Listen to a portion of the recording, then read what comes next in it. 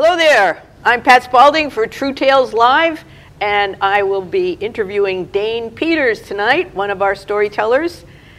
He told a story about his experience in becoming acquainted with visual arts versus just his love for music, especially through one painter in particular, Vincent van Gogh. And I was particularly interested, Dane, in the information that you shared with us about all of those paintings were done in the last 10 years of his life. Is that what you said? Yeah, that was, he painted from 1880 to 1890, when he, from the age of 27 to the age of 37. That's when he started painting, when he was 27, and when he died in 1990, July of 1990. Well, 2,100 paintings. That's astounding. Yeah. It definitely makes me want to go see a Starry Night down. I think your story enthused us to go travel and look at art, because this particular story is a story about learning, isn't it? Very much so. Right. Yes. It's at kind of a late stage of life. I mean, no offense. We're in the same stage. Isn't it great? We're still here. Yeah. Yeah. Decade number 7. Woo! Absolutely. Yes. And being very observant about what's coming up next. And Right. and for you, sharing your excitement about this new thing, like, wow, art. It's way different. I think that you, as an educator, that has to feed your storytelling. What was your experience in education? After I got out of the military in 1975, I was looking for a job to teach, because I was an elementary education major, and in my undergraduate work. And for public school teachers, they just didn't need anybody. I mean, the market was saturated. And so I bumped into a person, and I can't even remember how, but he was a recruiter for private schools. And I said, well, I've never taught at I've never gone to a private school. And he said, hey, come on up. He was in Worcester, Massachusetts. He invited me up from Connecticut, and I sat down with him, and he seemed like a really nice guy. And this was September. Kind of nice and desperate then. Well, yes. He was hoping somebody would call him, but he didn't have a particular job in mind. And here I had a 1.5-year-old at home, and my wife and we just got an apartment in Connecticut and just to find a job. Oh. Well, 2 weeks go by, and I get a call from him, and he says, hey, I got a job possibility for you. It's in Connecticut, in Washington, Connecticut, and the nurse just quit. I said, I can't do nursing. He said, just go. You just never know. Well, the next thing I know, I found, because I think this was part of it, and the headmaster of the school so much as admitted that because I was in the Marine Corps, he thought he'd get somebody tough that would take care of a 7th grade girls' dormitory. And this was a boarding school that boarded kindergarten through 9th grade in Connecticut, like the old English model kind of thing. And thank God I was married with my wife, who lived in the apartment that was right next to the dormitory, and with these 7th grade girls. I mean, they were in the process of chewing me up and spitting me out. And on top of that, I was teaching 5 different classes and coaching 3 sports. And I was getting $4,500 a year, plus the room and board. But I was happy because I had a job. And as a captain in the Marine Corps, I was making $15,000, and they were taking care of my housing. So all of a sudden, but again, I had a job. Well, I stayed there 2 years, and then I went on to another boarding school, a junior boarding school, for 9 years, where I raised my kids. And I was learning my craft. teaching, but then also halfway through that job, I went over to the dark side. What does that mean? Administration. Oh, yeah. And I started, and eventually I was the assistant headmaster of this other school. But then after 11 years in boarding school, my kids were growing. I had 2 boys, and I wanted to spend more time with them because, you know, we were working out of 168 hours in a week. You know, you're working probably 150 hours, you know, because you're taking care of the dorm, you're going to the dining hall, and you're doing all that stuff. That's a lot of school. A lot of school, exactly. A lot of school, but apparently you thrived in education. Loved it, loved the coaching, loved the teaching, loved the kids, just being with kids all the time, and especially in a boarding environment. But then eventually I jumped ship and went to the North Shore of Long Island, and I went to a day school as an assistant headmaster and teacher. Did you do Montessori type school, or was Not until I was 54. Oh. And similarly, from Long Island, I went back to Connecticut and I ran a school. I was a headmaster of a school for 11 years. And so at 54, I was looking for another job. The kids were out of the house, and my wife and I were looking for another experience, and a headhunter comes along, and I wanted to be a head of a school again. And she said, you know, there's a school in Cambridge, it's a Montessori school. And I said, what's Montessori? I mean, I knew it was a lady who was, you know, very reputable back in the early 1900s and had this method. And she said, oh, just go and find out. I mean, you know, you can't lose anything. Same pitch. Yeah. Well, better than being a nurse, maybe. Or a little bit more qualified at this Exactly. point. Yeah. But I went, and they took me on a tour of it, and I was blown away. Again, I'm 54. I've had 25 years in the business already. And so this is going to be an education for Dane. Exactly, exactly. I mean, I was starting all over again, and what I saw, so they brought me to what is called a preschool or a primary classroom. And in Montessori, you have 3 ages in one classroom. So I was in a classroom with 3, 4, and 5-year-olds. So they would stay there for 3 years. And I looked around in the classroom, and I said, where's the teacher? And the kids were busy, industrious, they're very independent, and one of the tenets of in Montessori is it's about being the guide on the side and not the sage on the stage. It's not about the teacher standing up in front of the classroom. The less the kids interact with the teacher, the better, because Maria Montessori wanted the child to find out for herself or himself. Right, so if it's not feeding that sage on the stage model, how does the storytelling aspect fit into the different types of education environments that you've worked in? Because, I don't know, I kind of think basically when each of us tells stories, we're on a stage, even if we're not literally on a stage, you know, you're listening, telling, and you've done a lot of reading of stories, and so how has storytelling, you know, filtered through your various experience in teaching? It's a great question, and one of the things that when I was going on that tour at Cambridge Montessori, I asked the guide, there's no teacher in the classroom. And the guide looked around, and the teacher was on the floor working with the child one-on-one. But the other 18 kids were busy doing. And then eventually I interviewed at another Montessori school and another one, and I said, this is what I want to do.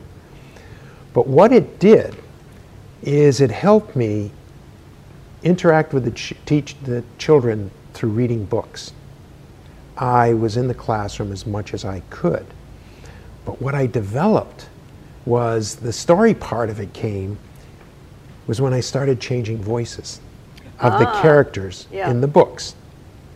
So like the fish story, was a fish that just was swimming around in the pond and just wanted to get out of the pond and see life. And all of a sudden, Mr. Cat comes along and says, hey, what do you want to do? So I'm going back and forth, and the children are just like, they're mesmerized. And then when I'm Baffo, the great motorcycle racer, who's from France, I will tell you how I won the great motorcycle race. Again, if I'd read the book, just as it is, the children are there, they're waiting and biding their time. But as soon as you throw in a character, it's like you're telling a story. And it just pulled me in. And I did some of the similar kinds of things when I was, say, at a faculty meeting or talking to the faculty, because I knew that storytelling was what gripped you. That's what captures people. It could be the most brilliant person. I was listening to a person who wrote a very famous book. I won't say it, but it was 2 years ago, and I was listening to him, and he was a professor at Yale, and he was talking for an hour and a half. Didn't move from the stage. There was no PowerPoint, nothing. And it's like, it was brutal. No character voices? No. But as soon as you put in a story, and the juxtapose to him was a man, and I'll mention his name, Bryan Stevenson, who is an attorney in the South who wrote a book called Just Mercy. It's a fabulous book. And he spoke at a Montessori conference. There were almost 4,000 people in the ballroom. He told one story after another for an hour and a half, no notes. After he was done, he got a standing ovation. It was the longest standing ovation I have ever experienced. So much so that he had tears in his eyes. It was powerful, so powerful. And I quote, when I wrote an article about the experience of listening to Bryan Stevenson, and I made reference to a story that he told on the stage that's in his book. Actually, it's on page 184 in his book, Just Mercies, about his experience. And again, I use this when I'm talking to either boards of trustee or to faculty or administrators when I do my teaching. But I was telling the story when he was in 8th grade and he went to a church service, and after the service, the kids were milling about, and there was this one boy who stuttered, and his mother was off to the side, and the child was stuttering, and Bryan went up to him and started making fun of him. His mother came over to him and said, "Bryan, you stop that right now." And the kid just respected his mother, and she said, "I want you to go over and I want you to hug him and tell him you love him." And he looks, his jaw drops and says, I can't. "Bryan, you do it right now." And he went up to the boy and he did that. And the boy was just blown away. And he said, without stuttering, "Thank you, that's the nicest thing anyone has ever said or done for me." And that just changed Bryan right then and there. Well, yes, storytelling is about a change. A change that happened. There was the before, and then this happened, and then there's the after conclusion. There's always an arc. So I really like those voices that you did. You know what? The next story, we're going to be looking for some character voices from you. Oh, Make a note. Okay, I've got them too. Which leads me to your participation currently in the Senior Seacoast Repertory Theater. Yes. And so you put on plays or stories, or what? Yes. How does storytelling work with that, or is there an intersection with that? Well, it's really, you have scripts. Yeah. And right. Are they original ones, or are they? No, they're original ones. From the group, or? No, from some they've been performed. Right. Okay. So before. You gather scripts that people decide we're going to put this on. Yeah. Exactly. All right. And we can use scripts for the seniors because the average age is about 75, and we don't do too much memorization. Oh, okay. But last year I was the lead in one of the plays, and I was Bud the Stud. And, okay. What was Bud the Stud's voice?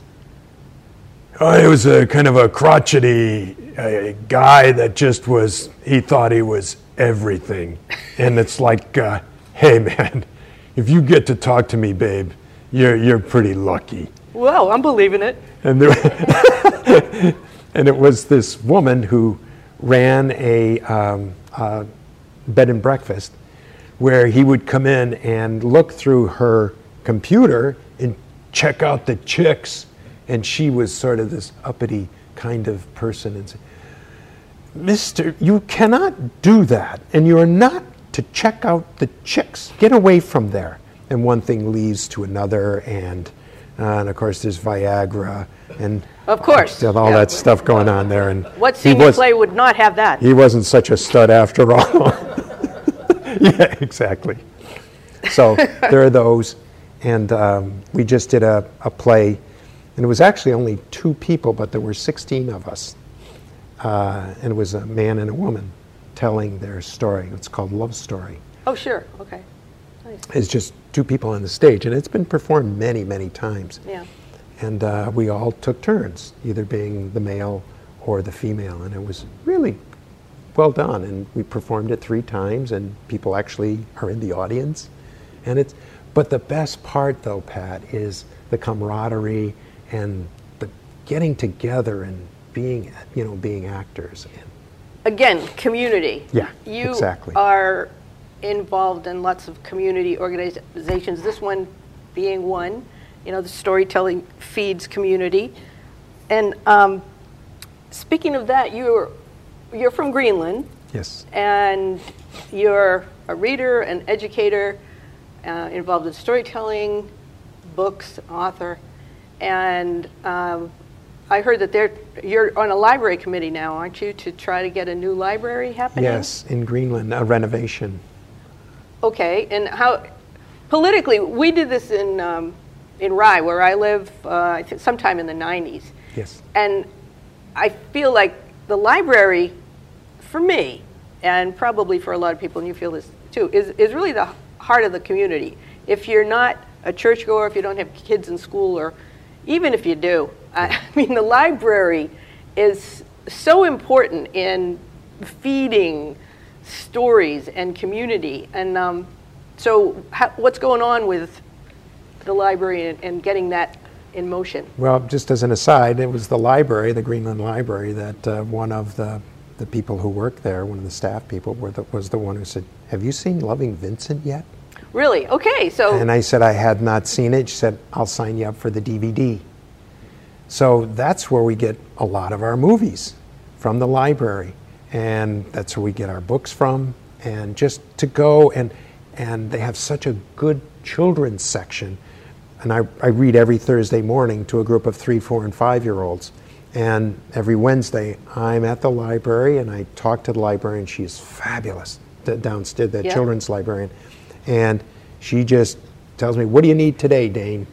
And gets me the books, and I get them enough time so that I can figure out what voice I'm going to use for the kids. Oh, that's terrific. Yeah, I did some of that in Rye for a while, too, telling to the kids. There's great opportunities for story. It's a great library, by the way, Rye Library. My wife was on the Friends of the Library in Rye.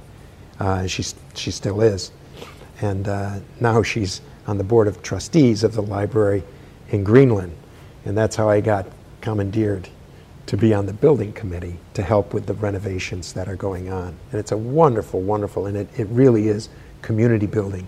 And one of my jobs is to coordinate with the elementary school in Greenland, and also the school district. And in New Hampshire, the school districts will take up 3 towns. So for example, the school district number 50 takes in Greenland, Rye, and Newington, and there's a superintendent.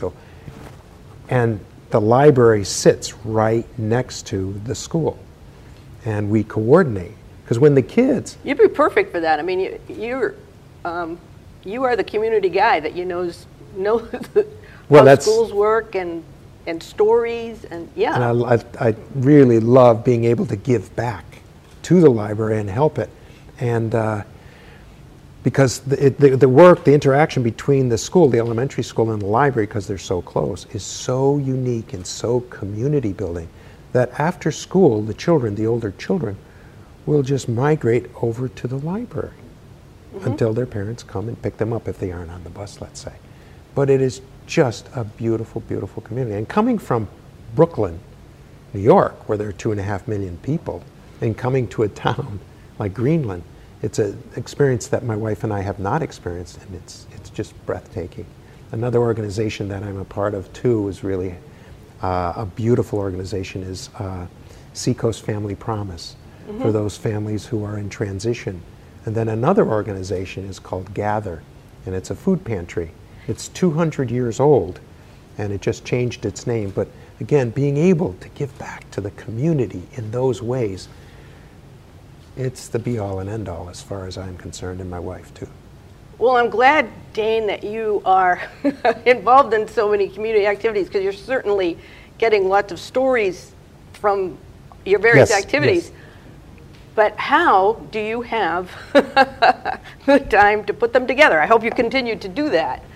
Well, you know, I gotta say, I gotta put a plug in for True Tales Live. I mean, it's something that we discovered, that I discovered, and I just love it. And when Amy talked about the workshops and that you were at, and David and Amy, it's just, it's like a 3-credit course as far as I'm concerned, because I would never want to stand up without pitching an idea or a thought, because you get great feedback. Good, and that's a good note to end on, because we've just pitched the idea that you too can come and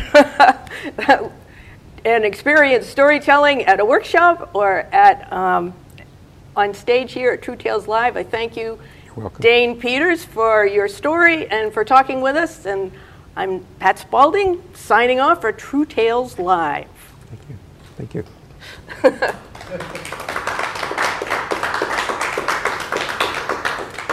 You know, I always wonder as I'm watching.